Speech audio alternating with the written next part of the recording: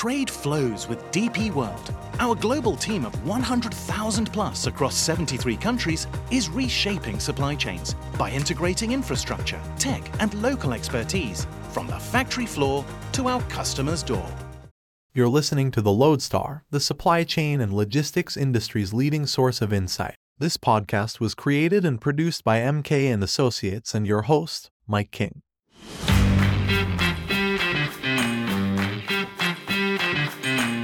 Do you feel it in the air? Oh yes, I'm sure you do. It's the build-up to TPM24 in Long Beach, California.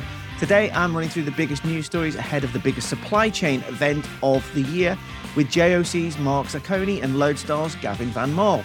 And then we're turning to the cold chain and looking at some very innovative emission savings initiatives, collaborations that maybe prove, well, that we can all get by with just a little help from our friends. My friends on this occasion being DP World's decarbonisation expert Piotr Konopka and reefer guru, it's Dirk Hoffman. The reality is we've been doing the same thing for nearly 100 years. And the legend now is when Birdseye was creating their cold storage facilities in the US in the 1930s, they set their facilities and then their operating protocols at 0 degrees Fahrenheit, which is the closest to minus 18 degrees. So for 100 years, we've been freezing down at a level to minus 18 degrees without any science. Hello everybody, I'm Mike King. Welcome to the Lodestar podcast.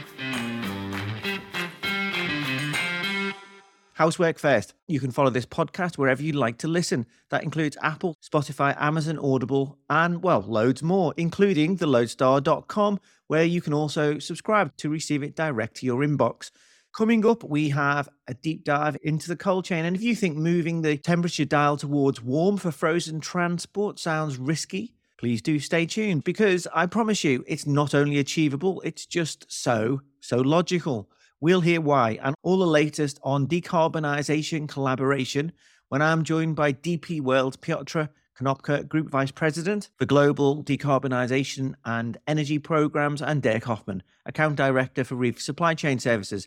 But before we get to that, let's look at what's coming up at TPM24 and what's in the news right now. And to explore these topics, I'm talking to two of supply chain's leading journalists who certainly know a little bit about all of these things. First up is Lodestar Managing Editor Gavin Van Maal. Welcome back, Gavin.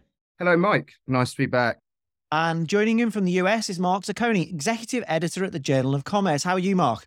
Good to be here. Mark, if I may start with you. You guys at the Journal of Commerce and S&P Global have quite a heavy workload getting ready for TPM24 in Long Beach, 3rd to 6th of March. Can you give us a flavour of the size of this event and what people can look forward to this time around? Well, we're definitely tracking well, kind of meeting. So we're expecting some pretty robust numbers. And ultimately, I think we're most excited, particularly about some of our speakers, given what's been happening in the Red Sea. I think, there's a lot of interesting in terms of geopolitical ramifications. So we'll be hearing from Robert Gates on that. We're also going to be hearing from Rolf Haben Johnson, some other Jeremy Nixon. So we're going to have some major carrier executives. Union Pacific's president's going to be there. So really, there's a lot going on that, as you know, we're going to be discussing. So everything from Trans-Pacific service contract negotiations to kind of a big picture on capacity, demand, and everything else. I'm guessing the Middle East will frame a lot of those TPM discussions. Have you been revising the agenda as the situation on the Red Sea changes? Yeah, we've had to. It's funny because I do the container outlook session that kind of sets the stage. And then the Red Sea popped. And for a while, I was thinking, oh, yeah, this is going to be a huge game changer. And now I kind of came back and I think it's going to definitely take out capacity in the short term. But we're still going to have a capacity issue probably when we get out of this or when we start seeing cargo back routed through the Suez.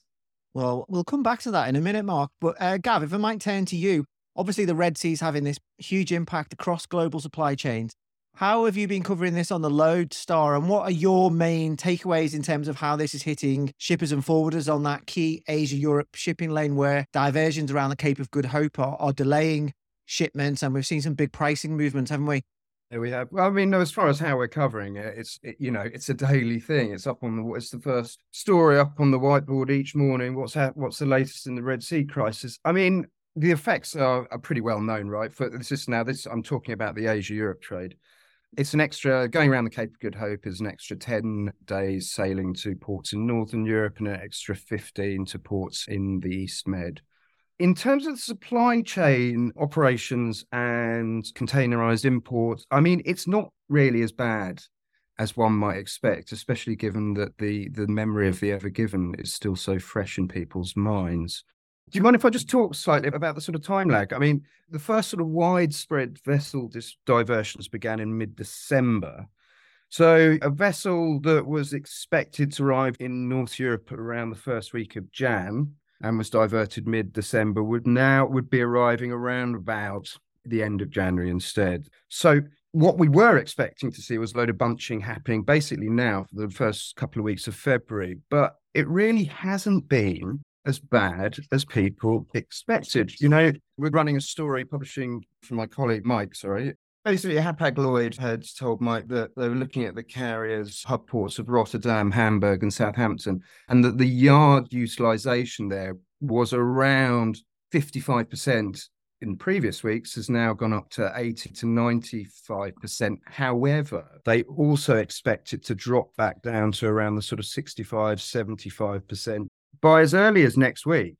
So really, yeah, that's it. I mean, the fundamental fact is that demand is weak across Europe, and that includes the UK. And also, given that everyone saw this coming and they'd been through the Ever Given experience, a lot of forwarders were already warning their customers. I mean, one guy told me a couple of weeks ago that his company had gone into he called it full COVID mode, right? And they're already warning there were going to be vessel bunchings and so on and so forth, and there's going to be a lot of activity at the port. So they were kind of ready for it, you know, and it's in that situation that they were prepared for it. And so far, it hasn't been that bad. I mean, it could all change. And I guess the other point there, Gav, is when the Ever Given happened, they were already at, fully utilised or thereabouts, whereas they've got slack capacity at the moment in a lot of those hub ports. And right. I guess on the ships as well. Yeah, and adds to that the uncertainty, right? Because no one knew how long the Ever Given was going to get stuck there for. So you had that thing of a ship would turn up, oh, look, this got aground. Well, they'll refloat it within the next day. And then you had the cumulative effect of those days building on each other. Whereas for this situation, the decision's been taken a lot earlier. It's all been widely advertised, so everyone knows this is coming, and everyone's then got an extra 10 days, 2 weeks to prepare for whatever the volumes may come. But like I say, I mean, so far, all the indications are that there's ample capacity to handle this surge. So what was going on with rates then, Gav, on Asia, Europe particularly? And I'll bring Mark in it again on this, on the Trans-Pacific. But as we were coming up to Lunar New Year, rates softened slightly. But we'd had a big increase before that. So if there was enough slack capacity in that system, was some of this a sentiment? I think it's just market correction. It's just, as I said, demand's weak. There's plenty of capacity. Most consumers in Europe are continuing to deal with the cost of living crisis. The German economy is in terrible state at the moment. And, the extra costs that carriers will incur for the extra fuel and stuff can simply be recouped through BAFs. So there was a rate surge, yeah, and that was dictated by the sentiment. Oh my God, the Suez Canal's blocked again. Oh, this is going to be like the Ever Given all over again. And that rate surge lasted for 3 weeks or so, and now it's coming off because you can't, when you've got such structural overcapacity, the market determines where the pricing goes. Well, to both of you here, I mean, there's different viewpoints on this about how ongoing Cape diversions will impact global supply demand for container shipping as we move through the rest of the year. We come into the peak season, sort of late summer. Some analysts are saying diversions have vacuumed up all the excess capacity and we should be prepared for more rates increase later in the year. Others are saying there has been something of a pricing over correction. Obviously, there's other things to factor in, such as liner strategy, slow steaming, changes in the alliance system. Yes, from you, Mark, what's your view in terms of what we might expect later in the year? I agree. It's soaking up capacity. We're reporting much of kind of what Gavin's kind of alluding to in the sense of the European ports are not seeing it. I think to a degree that the carriers were able to avoid bunching, and that definitely has mitigated any type of bullwhip that one would expect, given partly, as Gavin noted, the reduced demand. We're seeing kind of a similar thing on the US East Coast. The sense among whether I go in-house with S&P and talk to our geopolitical analysts or, in conversations with the carriers and expectations, I mean, I feel like we've settled into like this is the new environment for the foreseeable future. So, I mean, as long as that takes capacity, I mean, I think the question now becomes when capacity re-diverts through the Red Sea and through the Suez Canal, what kind of dislocation will we see then? And what we're also hearing is, we're hearing surcharges put on other trades, citing kind of the Red Sea rising operational cost and equipment pull. That's going to be very interesting. I think kind of that dynamic, and I think we may not have seen that played out completely on some of the secondary trades. The Trans-Pacific is enjoying a little bit of a coming off a CNY pop, but it's already showing, at least on the spot rate, slowing signs of momentum. Yeah, it's right. The Trans-Pacific and Asia-Europe are showing very similar dynamics, apart from the fact that the demand isn't in Europe as it is, as far as I understand, continuing to hold up in North America. Mark, the shift that S&P Global have noticed in terms of cargo going into the West Coast and away from the East Coast in December and January on those port numbers. Panama comes into this, the Cape diversions factors in this. On top of that, we've got the threat of union action at the Eastern Gulf Coast ports later this year. Are you expecting that trend to accelerate later in the year, or do we have to wait for these long-term contracts to be decided before we know, really? Yeah, I think we saw it in two phases. Once the ILWU ratified the contract, and then you got a little bit of noise on Panama Canal delays, you saw some shift there. And then we'll see another shift, most likely, because we're hearing about it, but it's not, if you look at the peers numbers, looking at market share between the three U.S. coasts, West Coast isn't eating anybody's lunch yet. Or, I mean, they're always having the dominance, but they're not gaining that much share. We'll start seeing it, say, in May and June when the new service contract cycles take effect. I think there's a lot of speculation there. I'm kind of the mind that, the numbers will show what it is. Ultimately, it's not like it's having a huge dynamic in terms of service contracts, in the sense that it's not like you're going to be paying a premium to go to one coast over the other because of some heightened risk. And, I use that example because, like, I think it fits in the same thing. Is like, you can look at the headlines and say, hey, ILA has threatened strike action. This is like the sharpest rhetoric that we've had in 20 years. But, when you talk to shippers and carriers, it's a consideration, but it's not a major driver of their decision making yet. There's quite a few little pushes, though, towards that West Coast, isn't there? Gav, did you want to come in on this? No, I was just wanted to ask Mark, as the negotiations sort of near, when he thinks logistics professionals and shippers might start to think about rerouting to avoid that. Right. Yeah, you're hedging it, but you're not going to, I don't think you're going to hear in the service contract tables like, oh my goodness, I'm taking a huge amount of cargo and putting it because of my ILA concerns. At least we're not hearing that. And I think, in terms of the timeline, in terms of what you're looking at, I mean, we've reported just a couple of days ago that the ILA is giving its local unions a mid-May deadline to complete port level talks. What we're hearing on the ground level is that, it's coming down to salary and pensions and other benefits. So the risk isn't there, but all the signs are that things are continuing to move along. If I may pivot, let's have a look at some company news. The big M&A deal out there this year waiting to be done is DB Schenker. Deutsche Bahn put its forwarding subsidiary up for sale in late 2022. Gav, who's registered an interest in buying DB Schenker by that 6th of February deadline? And why is Maersk getting all the headlines on this? Well, Maersk is getting the headlines simply because it's Maersk, right? It's the old maxim that if you want people to read your shipping story, you either put Maersk, rates, or piracy in the headline, and you double the number of readers. So there's been no official announcement as to who has registered interest. So this is rumor mongering of the highest order. We know Maersk because Vincent Clerc confirmed that during the recent results earnings that it would. I mean, he basically said, well, we're going to have to look at it, aren't we? We can't not look at it. Other names, DP World and AD Ports, just because whenever there's a purchase opportunity, those two guys are sniffing around. DSV, of course, the Danish forwarder, it needs to do another M&A because that's how its sort of corporate structure is built, on a sort of relentless pursuit of M&A. And fascinatingly, was one of our sources thought that it could be DSV backed by money from Saudi Arabia, because obviously they're in this joint venture thing at the Neon. Also, We think that the US integrators, UPS and FedEx, might be looking at it. So that's a few names for you. I also have heard MSC. So we've got all the heavy hitters. Ones I'm not hearing are Amazon. No, I certainly haven't heard. And that would be I'm trying to think of a large scale logistics acquisition that Amazon's ever done. No, I was just in the sense that we're running out of big names. We'd get a better headline with Amazon, to be fair. Back onto Maersk. Maybe I'll use this for the podcast headline. That would be a bit weird, wouldn't it, Gav? Maersk buying DB Schenker, in the sense that it feels like it would be reverting back to, unless they could somehow swallow it, wouldn't they be going back to a standalone Damco style strategy? I mean, the thing about the DB Schenker sale is how heavily politicized it is, because the reason for the German government to sell DB Schenker is to try and tackle the enormous debt mountain that Deutsche Bahn, the passenger rail network of Germany, has racked up. And this is the great argument why people think DSV won't get a look in, because DSV has a history in its corporate acquisitions of shedding large numbers of work staff. That's how they do it, right?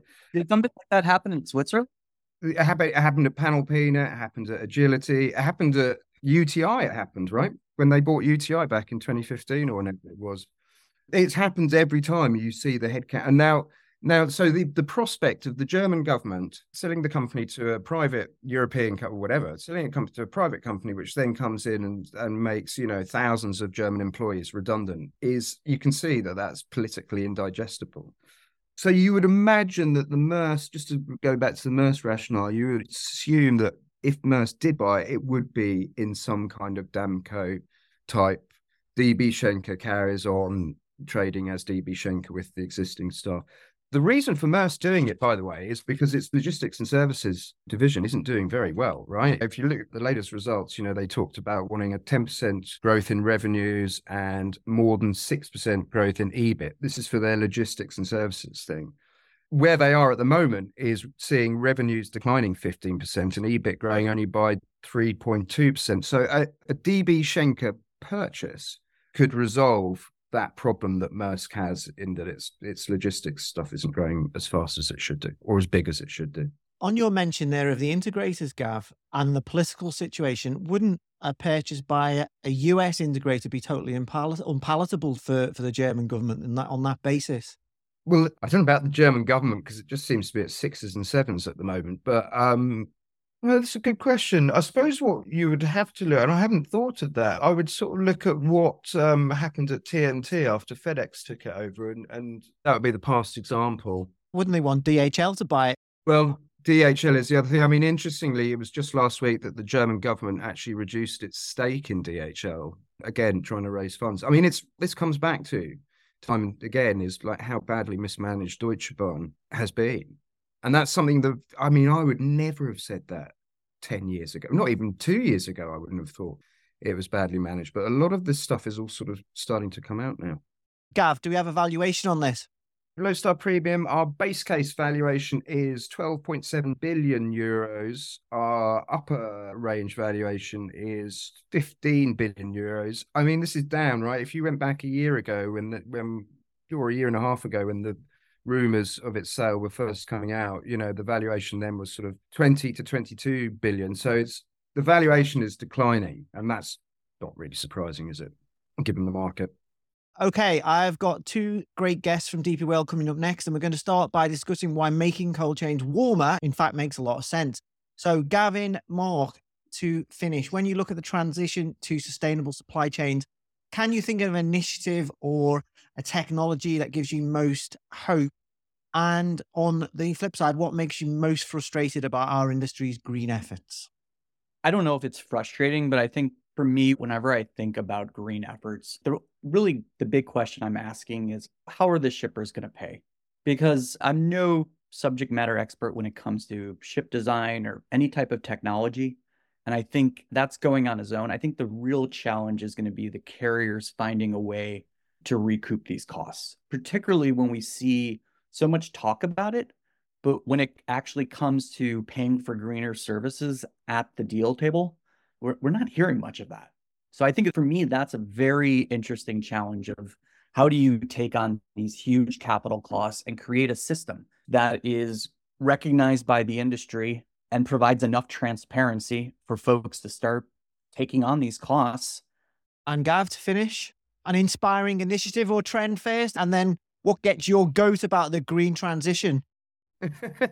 So I'm going to give a big plug for TPM here, because the one I really like, and you're about to discuss it, is the move to -15, which I see as sort of at the Thomas Eskison's running a session on it on the third day, and I'm really looking forward to that, because I think the move to -15 is just an easy win, right? It's just a very simple win.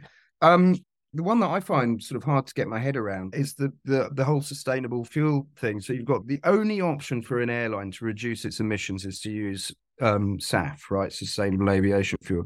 However, that same stuff that's the same fuel that the carriers are offering to shippers. You know, you see these such and such has signed up to transport 20,000 TEU using green fuels. They have these green fuel programs in. So, but it's exactly the same thing. So it just seems crazy to me that you've got the shipping lines with such enormous fuel requirements basically coming in and cornering what is a relatively modest and limited supply of sustainable fuel, which would probably, from a green perspective, be much better deployed being in aircraft. So there's a frustration that some of this isn't very well planned. It's not. My frustration quite often is we get these press releases about a few trees or a few tons of green fuel, but it doesn't seem to be the collaboration. Then you're like, just get on and come up with some industry-wide efforts, which again, this -15 is very interesting on that level. I want to finish on a little positive. I'm very positive that 40% of all container ships on the order book are going to be capable of running green fuels. But as you say, they are cornering the market, and sometimes some of that could be used better elsewhere. Yeah, I mean, I think one of the bright spots, even puncturing my cynicism, is a shipper case study that we're going to be doing at TPM centered around Microsoft. And you hear a lot of rhetoric about we're doing this in our supply chain, this is the way. But I was impressed by their ability to not only calculate it and systematically reduce their carbon emissions, but then start putting the onus on their suppliers and moving that holistic effort beyond just their reach.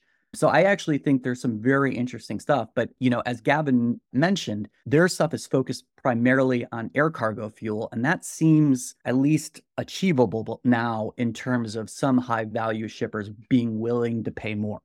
Very positive. Mark Zacconi, Executive Editor, Journal of Commerce, and Gavin Van Maal, Managing Editor of the Lodestar. Thanks for joining me today. Thank you very much, Mike. Thanks for having me. Now, as trailed, we're looking at the cold chain, which will feature heavily at TPM24.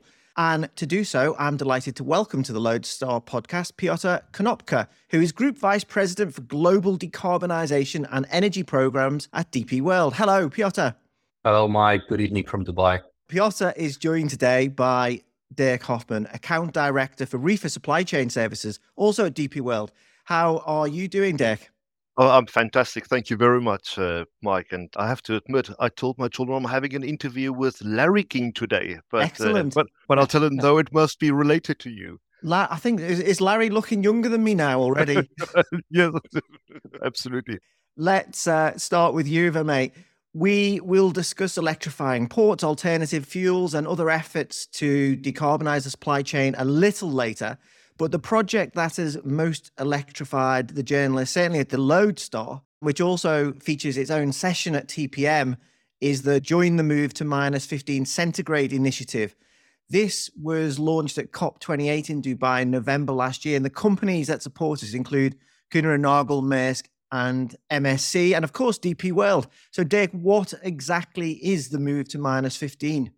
Well, thank you very much. And yes, it was an incredible event to be at COP28 and to launch this idea, the move to -15. And in a nutshell, today, the majority of our deep frozen products are kept at -18 degrees Celsius. And we are telling the story that we should move it to -15 degrees Celsius because we can save an incredible amount of emissions by doing that. So in a nutshell, it is a big idea and requiring a small change in the change in temperature, how we store frozen foods. And what are the potential emission savings from pushing that temperature dial up, both generally and specifically in terms of cutting the carbon footprint of the global cold chain? Well, so we've had this study that we support, and that's been launched by the University of Birmingham, London South Bank University, and the International Institute for Refrigeration. That's been working on the study, and we picked up on this as TP World and thought this was a really valuable bit of research that's been done. And we thought that this is something that we would like to take to COP and to the wider world. This is something that we absolutely firmly believe that can really shift the dial. So just to answer your question more specifically, if we change this temperature from -18 to -15, that will give us a saving of roughly 17.7 million metric tons of carbon dioxide saving every year. And that's massive. To put it in a way that's easier to grasp or understand, that's the equivalent of taking 3.8 million cars off the road. And if we can do that year on year, it will have a significant change in the world that we live in and the air that we breathe, and most certainly on the greenhouse gases that we contribute to, at least from a transportation and storage perspective. As I mentioned on the intro there, for this project, everyone at the Lodestar is very excited about it because it just seems so obvious, doesn't it? Why hasn't this happened before? Mike, this is a really great question, and I've worked in this side of the shipping and transportation industry for 25 odd years or so. And when this question was first posed to me or asked me, and I couldn't really give an answer. But the reality is, we've been doing the same thing for nearly 100 years. And the legend now is when Birdseye was creating their cold storage facilities in the US in the 1930s, they set their facilities and then their operating protocols at 0 degrees Fahrenheit, which is the closest to -18 degrees. So for 100 years, we've been freezing down at a level to -18 degrees. And I would probably say at the time, without any science. So this is a custom that we've built into our supply chains. And it's basically stuck at that point. It has become the gold standard. And we are just saying we need to change the gold standard for how we freeze product. I mean, that does seem quite bizarre that it was quite a random act. Okay, -18 and 0, that's we'll just round it up. Is that sort of what happened then? Well, I think that's, and when I wish I was there, I probably look like someone that could have been there in the 1930s, but no, that's you look more alive than Larry King. Anyway, no, thanks. I see what you're doing there. No, Mike, I think this is quite a big thing that we've been doing for a very long time. We've actually wasted almost a century of unnecessary carbon around the world by keeping things at -18 degrees. Now, there is another cut point, and that's -12 degrees Celsius. And all forms of biological development that could lead to the spoilage of food stop at -12 degrees Celsius. So there's a reason to go lower than -12, but maybe that -18 is a stretch too far.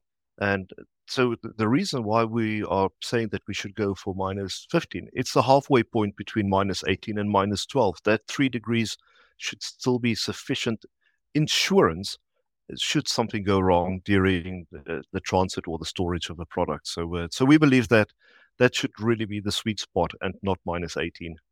Derek, what are the storage practicalities and benefits of this? I've seen it claimed that this shift would enable the deployment of more accessible storage technologies, which would reduce food scarcity. But what does that look like in practice, and what are these technologies? Well, I think the beauty of the story really is that you don't require any new innovation. You don't require any new investment. This is a mindset change. This is like dialing down your aircon at home, or when you're dialing up your thermostat for heating. It is really a matter of putting a dial. Now, there are so many people involved in the supply chain of frozen products. So from the farm to the fork, or from the field to the fork, So if you can imagine it as a big relay race, handing over the baton, handing over the cargo from the manufacturing plant or from the farm, it will go into cold storage or into a production facility, cold storage. It will be on a road vehicle. It will come to a port. It will go on a ship. Destination will go on into a port, into a warehouse, and eventually it will find its way into the retail sector. So during that entire chain, everyone is maintaining this minus 18 degrees Celsius. And that's where we need to make the change across the entire chain, that you can get everyone involved in handing over that baton, that product from person to get to the safely into the hands of the consumers. So I think the questions are from a technology perspective, not really a big change that we're expecting to see in that respect. From an investment perspective, not necessarily any big changes in so existing facilities should be absolutely fine to do this. We don't have to go out and buy new road vehicles or new containers or new ships. All the technology exists today as it is. It's a mind shift that we need to make. So what happens next? How are you getting more supply chain partners involved? What's the timeline? Can this become the new global standard? Well, that's absolutely the aim. This is where we want to end up. And in all honesty, we don't know how long it will take us to get to that point where we can change the global supply chain, where everyone is involved to get to the other side. But you've mentioned a few names earlier on of big companies that has already signed up and showed an interest. So from a US perspective, we have two of the leading cold storage companies, Lineage and Americold, has showed an interest to join us in this move to minus 15. We have a couple of big American protein traders and suppliers of product that is joining us on this movement. And so we have the shipping lines. I think you've mentioned Maersk and MSC, CMA, ONE, Ocean Network Express, Hapag-Lloyd. They've already showed a big interest in joining us and getting momentum behind the story. And then, of course, we have Daikin, the biggest manufacturer of reefer containers, the Kuehne Foundation, and then, of course, the Global Cold Chain Alliance as we consider already as a partner in this move forward. And of course, this is not where we want to end. These were the initial parties that joined the move to minus 15. And now we are taking that sort of step forward and beyond that point to say, well, we need a lot more industry partners to join us in this move. And if someone's listening to this podcast and they want to get involved, how do they do so? But at the moment, you can find us on the Join the Move to minus 15 on the DP World website. There's a place where you can sign up. Hopefully, you will be able to provide some of my contact details after this show as well, Mike. And I would love to be in touch with anyone listening to this and say, join us in this. Now, I think perhaps we were talking about technologies a little earlier. So it's from a technology perspective, very easy. From an investment perspective, it's not going to cost anything to change your supply chains in this. But we're also going to need the authorities to agree that this is something good. So from a food safety perspective, we need to ultimately always show the end consumer that the food products that they buy is safe for them. And that's part of the journey, is getting the authorities, the different authorities in the different countries. If there is legislation currently set at minus 18, we need to have those conversations with those authorities to make those sort of changes. Because it's no point, if you remember our little relay race, if only one person in the relay race doesn't follow the minus 15 idea, then it basically pushes everyone else back to minus 18. So people really do worry about food safety as well. My wife, for one, doesn't worry so much because if the use by signs on the food, and I'm not sure I'll get away with using this bit, and my wife might kill me. When they go over past the use by date, she just takes the date off and waits for one of us to eat it. Mike, she's trying to kill me. Mike, you are sitting there and you're looking as healthy as a butcher's dog. But and I think I love your wife for that idea that she doesn't get too hung up about expiry dates. And this is also, again, from a personal perspective. But I think the greatest sin that we can commit is food waste. It is immoral considering that we have so many people in the world that really struggle to get their hands on nutritious food every day. And if we sort of just waste it and have such little respect for food, of course, that's something that we also want to address in this to some degree, because we want to make sure that end consumers are always protected and always safe. But at the same time, we have to be kind to our planet. And I think this move to -15 is actually that sweet spot between good for consumers and it's good for the planet. If I may jump in here, Mike. So, I mean, when I first heard about this move to -15 and, I started reading the research papers and learning more about cold chain, this thing that I found astounding were the numbers that kind of builds on what you guys just said. Learned that 12% of global food production is lost because of inappropriate temperature management. And if you take that 12% and translate this into nutritional value, it's actually enough to feed 1 billion people. And then when you look at, the places in the world like the sub-Saharan Africa, that 12% actually grows to 37%. A lot of that may be because of the cultural considerations. I've heard that people in that part of the world actually do prefer fresh produce over frozen produce. So, there's quite a bit of maybe culture change also required, which would be a little bit more than turning up the dial. But then, making hot or cold is financially and environmentally expensive. Anything above that -12 degrees that Dirk referred to requires around 2 to 3% more energy. And, if this project can reduce this financial burden or countries that really need cold chain, that'll be absolutely fantastic. Massive energy savings. And I just want to finish this element of the conversation by just throwing in that I didn't actually say my wife ate that old food. She just gets us to eat it. So I don't want to give her a free pass on this podcast. No, I think that's... Beata, we see so many initiatives from supply chain companies about standalone decarbonisation initiatives. Surely this type of collaboration is more likely to have sustained success than operating alone and doing these things alone.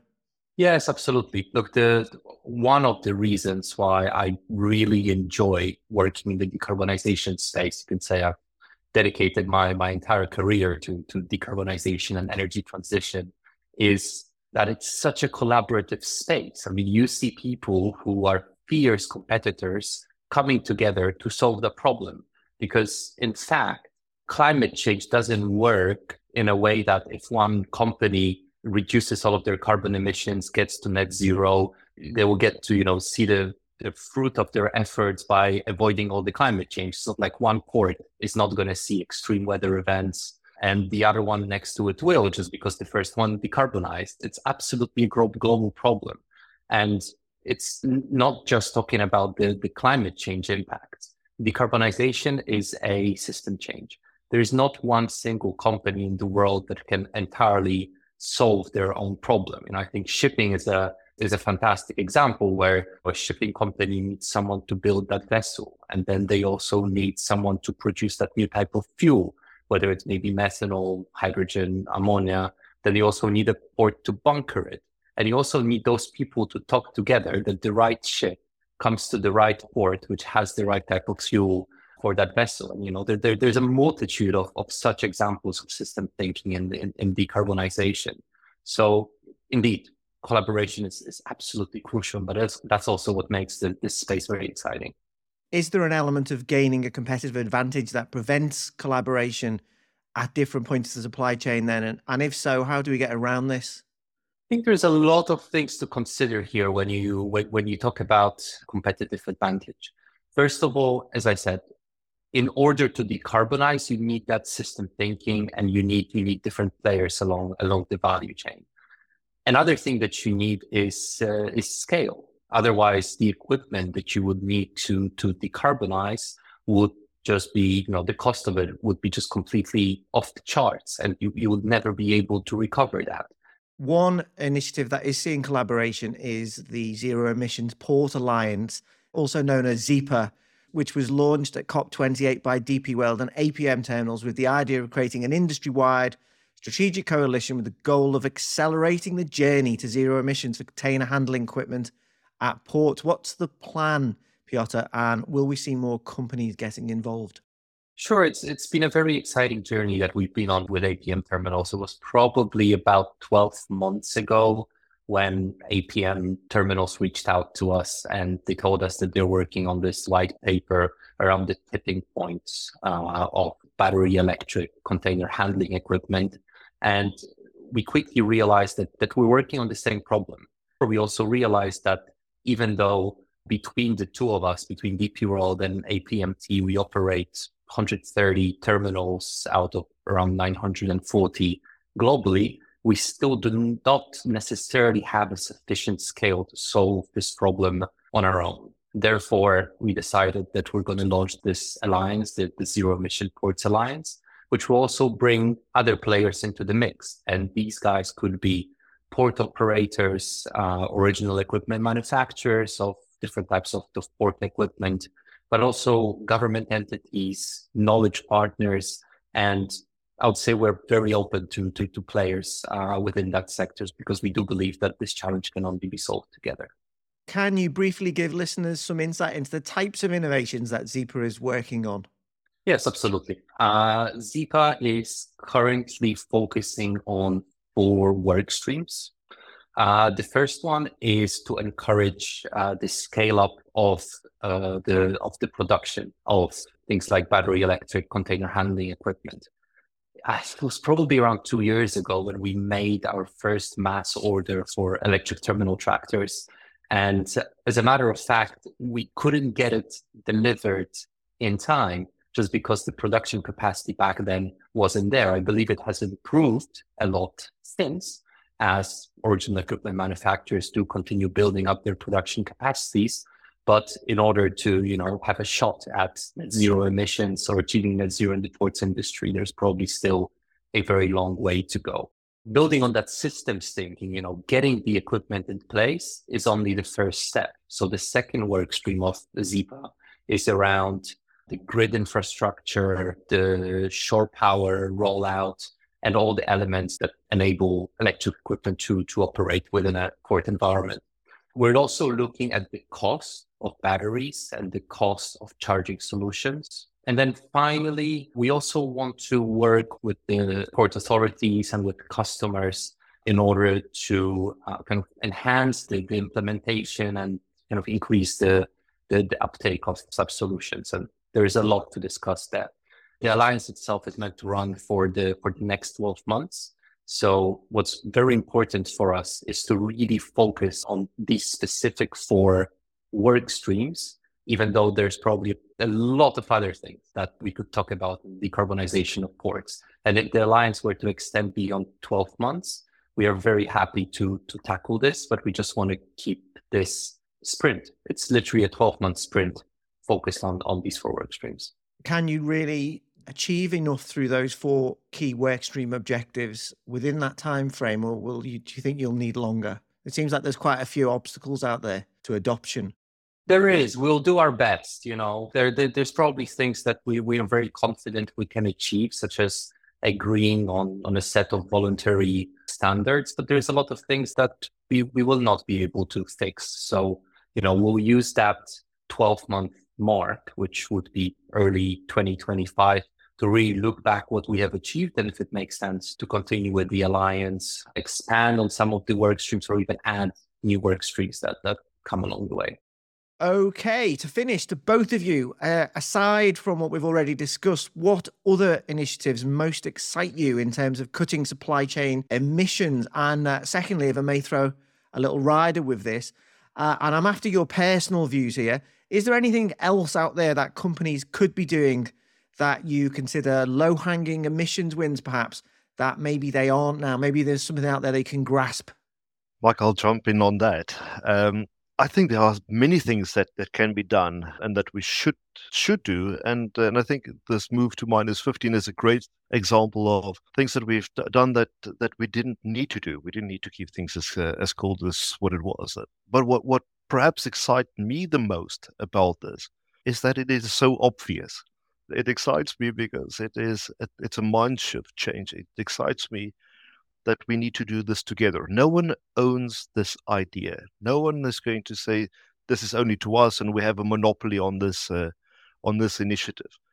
As a matter of fact, it can only work if we all work together, and I think that's why we are so keen and also very pleased that it will be further discussed at the TPM in Long Beach. And so watch out for Thomas Eskesen, who's been very much involved with us on this journey and has been able to help us also build our coalition so far. But we want more companies and people to sign up and jump on this. That is the exciting bit to get us over the line. And it doesn't stop there. So once we have this broad-based coalition of companies that can work together on -15, who knows? Maybe there are other grand and big initiatives that we can do together, because that can only work if we do this for ourselves and I mean for ourselves in terms of humanity to make this change. And Piotr, same to you. What innovations are exciting you, and where are the easy emissions cuts in our industry that we're currently not making or perhaps could do better? So let me start with the second part of your questions first. So I think there are three things in the ports and terminals industry that are available today, and we should absolutely maximize while we are working on these, more difficult things around deep decarbonization. And I think these three types of projects are, first of all, renewable electricity. When you look at things like solar power, the costs have come down tremendously in the past decade or so. So I'm yet to see a power purchase agreement, of the solar installation at the port, which would turn out to be more expensive per kilowatt hour than grid. So that's absolutely low-hanging fruit. And I'm happy to say that at DP World today, we're already at 60% of renewable electricity consumption as a proportion of total electricity consumption. The second one, it's an absolute no-brainer, is maximizing the efficiency. Things like driver training programs, incentivizing your operators to be more and more efficient. There's still a lot that I think we can squeeze out without any capital investment. And then the last one that I believe, not in all locations, but there are selected locations where it's available, is drop-in biofuels. We already have second generation type of biofuels, which are certified to be net zero. You don't need any major changes to your equipment. You can still maintain the warranty of an OEM. That's something that we've been doing in Southampton for over a year now, with really good impacts on carbon emissions. But these are the low-hanging fruits. The work really starts from there as we move towards decarbonization and the net zero world, where we really need to have full equipment changeover, right? Whether it's electric equipment or hydrogen equipment, maybe some type of a hybrid equipment. That's when the difficult work starts. But also what excites me are all of these different partnerships and alliances that are forming. We talked about Move to -15, we talked about ZEPA, but in fact, in the industry, there is a lot more. The two that we're strategic partners of are, first of all, the Mercer King-Moller Center for Zero Carbon Shipping, which I think is one of the most prominent think tanks around maritime decarbonization. We're definitely getting a lot of value by collaborating with 24 strategic partners that are part of the center, a lot of knowledge partners and mission ambassadors. And the second one is the World Economic Forum First Movers Coalition. So that's something we have joined a couple of months ago. And the reason I find it exciting is that in order to join, we actually had to make a commitment. And we committed that we're going to decarbonize our shipping operations by 5% by 2030 by using zero emission equipment. And we're working on it. We don't even have all of the solutions. We know that a big part of it will be powering our methanol vessels within our Unifeeder, which is a group company of DP World. But these vessels are only coming in 2026, and we still do not know where we're going to get the green methanol from. But hopefully by working with other coalition members of the First Movers Coalition, we will be able to locate these sources of new green types of fuels and push the market in the direction we needed to go to achieve net zero emissions. Piotr Konopka, Group Vice President for Global Decarbonisation and Energy Programmes at DP World, and Dirk Hoffman, DP World Account Director for Reefer Supply Chain Services. Thanks for joining me today on the Lodestar podcast. Thank you, Mike. It's a pleasure. Thank you very much.